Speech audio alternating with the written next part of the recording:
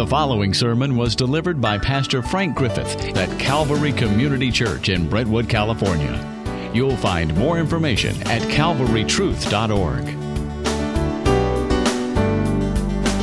Today we're going to look at Romans chapter 5, the first 11 verses, where we see the happy consequences of justification by faith. And what we mean by that is, what are the blessings of being justified by faith?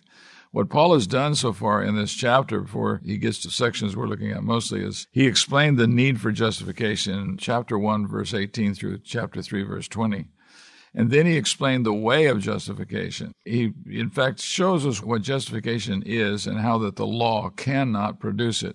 The law can't make you righteous. It cannot make you acceptable to God, but Christ can. And so he explains how he does it and what the consequences are.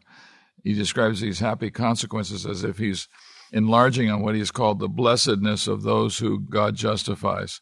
The whole paragraph here in verses 1 through 11 depends on the opening words of that section. Let me just read through these first 11 verses fairly short. This is what he says. Therefore, having been justified by faith, we have peace with God through our Lord Jesus Christ, through whom also we have obtained our introduction by faith into this grace in which we stand, and we exult in the hope of the glory of God. And not only this, but we also exult, which means to rejoice, celebrate. We also exult in our tribulations, knowing that tribulation brings about perseverance, the ability to continue on even when the pressure's on you. You continue doing what you know you should do. And perseverance produces proven character, and proven character hope. And hope does not disappoint. This hope doesn't disappoint, rather, because the love of God has been poured out within our hearts through the Holy Spirit. We could translate that the love of God has been gushed forth into our hearts by the Holy Spirit who was given to us. He says, for while we were still helpless, at the right time Christ died for the ungodly. For one will hardly die for a righteous man, that is, a man who does the right thing, although, he says, perhaps for the good man, that is, the man who treats you good, someone would dare even to die. But God demonstrates his own love toward us in that while we were yet sinners, that is, we were rebels, we were rebelling against God, at that time he sent Christ to die for us. Much more than having been justified by his blood, and by his blood means his violent death under judgment. That's what that word, the blood, the shedding of his blood is talking about, the horrible kind of death he died in order to pay for our sins. Much more than having been justified by his blood, we shall be saved from the wrath of God through him. For if while we were enemies we were reconciled to God through the death of his Son, much more, having been reconciled, we shall be saved by his life. And so this is just the beginning of the Christian life. We are justified by faith, but the end of it is we will be saved by his life. And not only this, but we also exult in God through our Lord Jesus Christ, through whom we have now received the reconciliation, that is, being made right with God. We were reconciled to God. Therefore, just as through one man sin entered into the world, and death through sin, and so death spread to all men because all sinned. So that's the passage we're looking at, and it's where Paul is emphasizing the fact that we've been blessed with these wonderful blessings or consequences of justification by faith. He actually lists 6 of them. Let me tell you what they are. First of all, we have peace with God. This is the first happy consequence of justification by faith that we see listed here. It's we have peace with God. And the second is, in verse 2, we are ensphered in grace. We have entered into this grace and we're ensphered in it, which means that basically it's a very powerful way of saying all of God's dealings with us are manifestations of grace, his unmerited favor towards us. He is going to treat us good because of his love for us. He's a God of grace. And then the third consequence is we exult in the hope of glory. And we'll explain that in a second. And then we exult in our tribulations, not only the hope of glory in the future, but we exult in our present tribulations, our hardships, our difficulties. We'll be saved from the wrath of God through him is the fifth consequence, verses 9 and 10. And then, but ultimately, verse 6, and most significantly, we are told, we exult in God through our Lord Jesus Christ, through whom we have now received the reconciliation.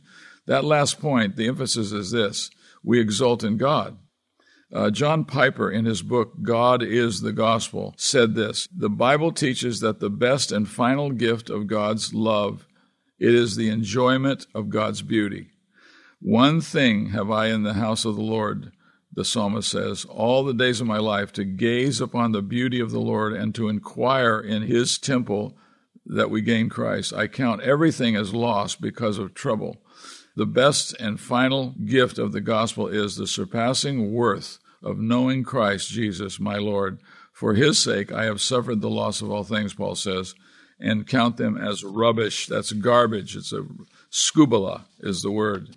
It's hard to forget that word. Scubala means rubbish or garbage. And he says, I consider everything else to be like rubbish, like garbage, in comparison with the blessing of knowing God, seeing his beauty, and to be living in his presence and seeing him continually as the most beautiful person. Everything he does, everything he says, everything he accomplishes, it causes us to want to praise him and glorify him.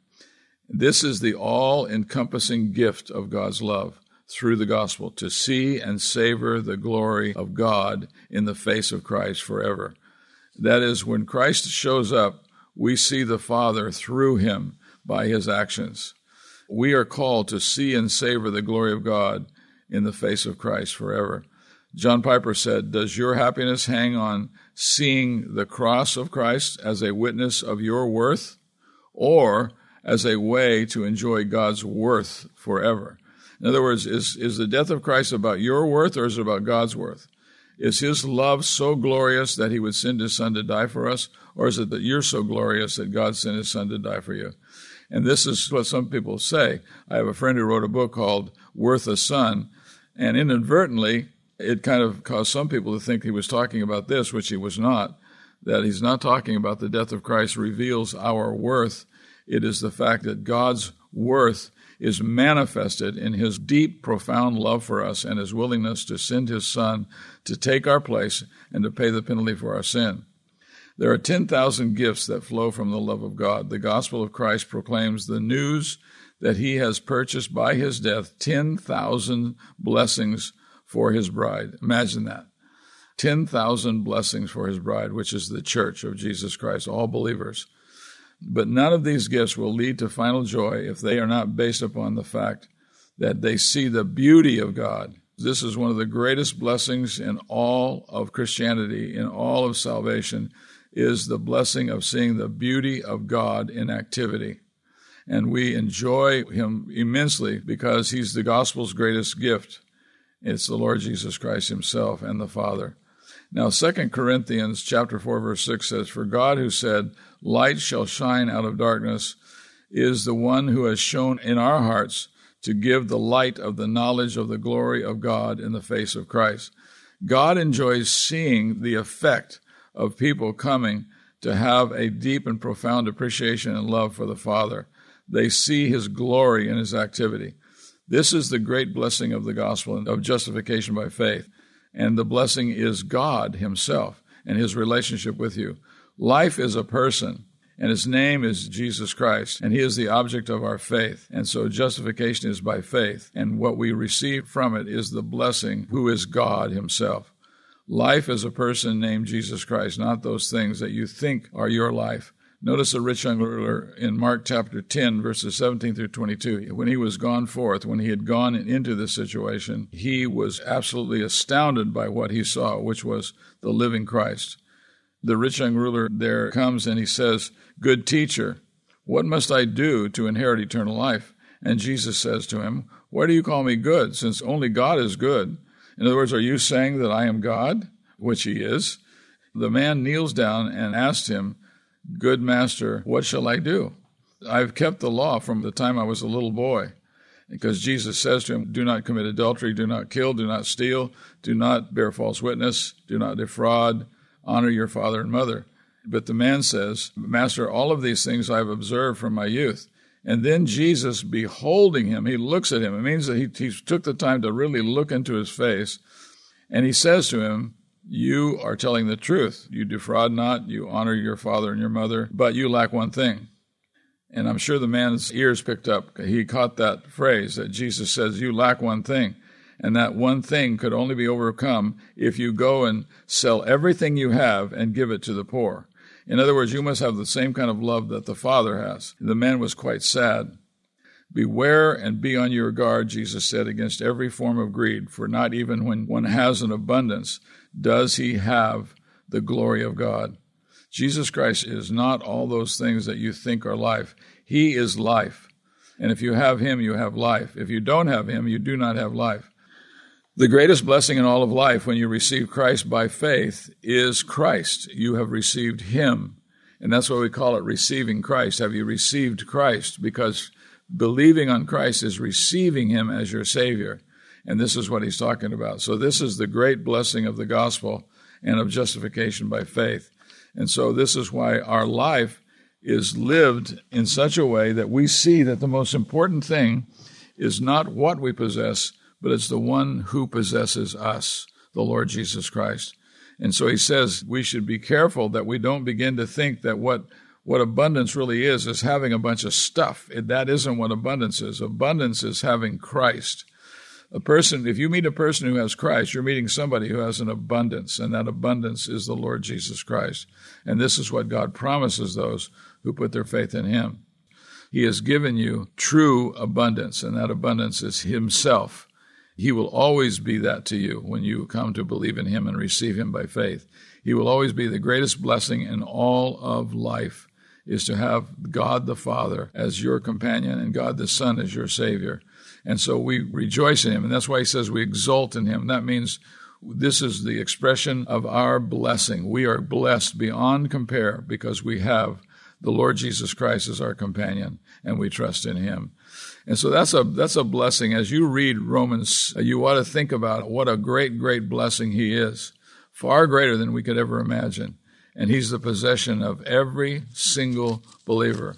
We are told that in the life of every believer, we know that he has the possession of the triune God, Father, Son, and Holy Spirit living in him.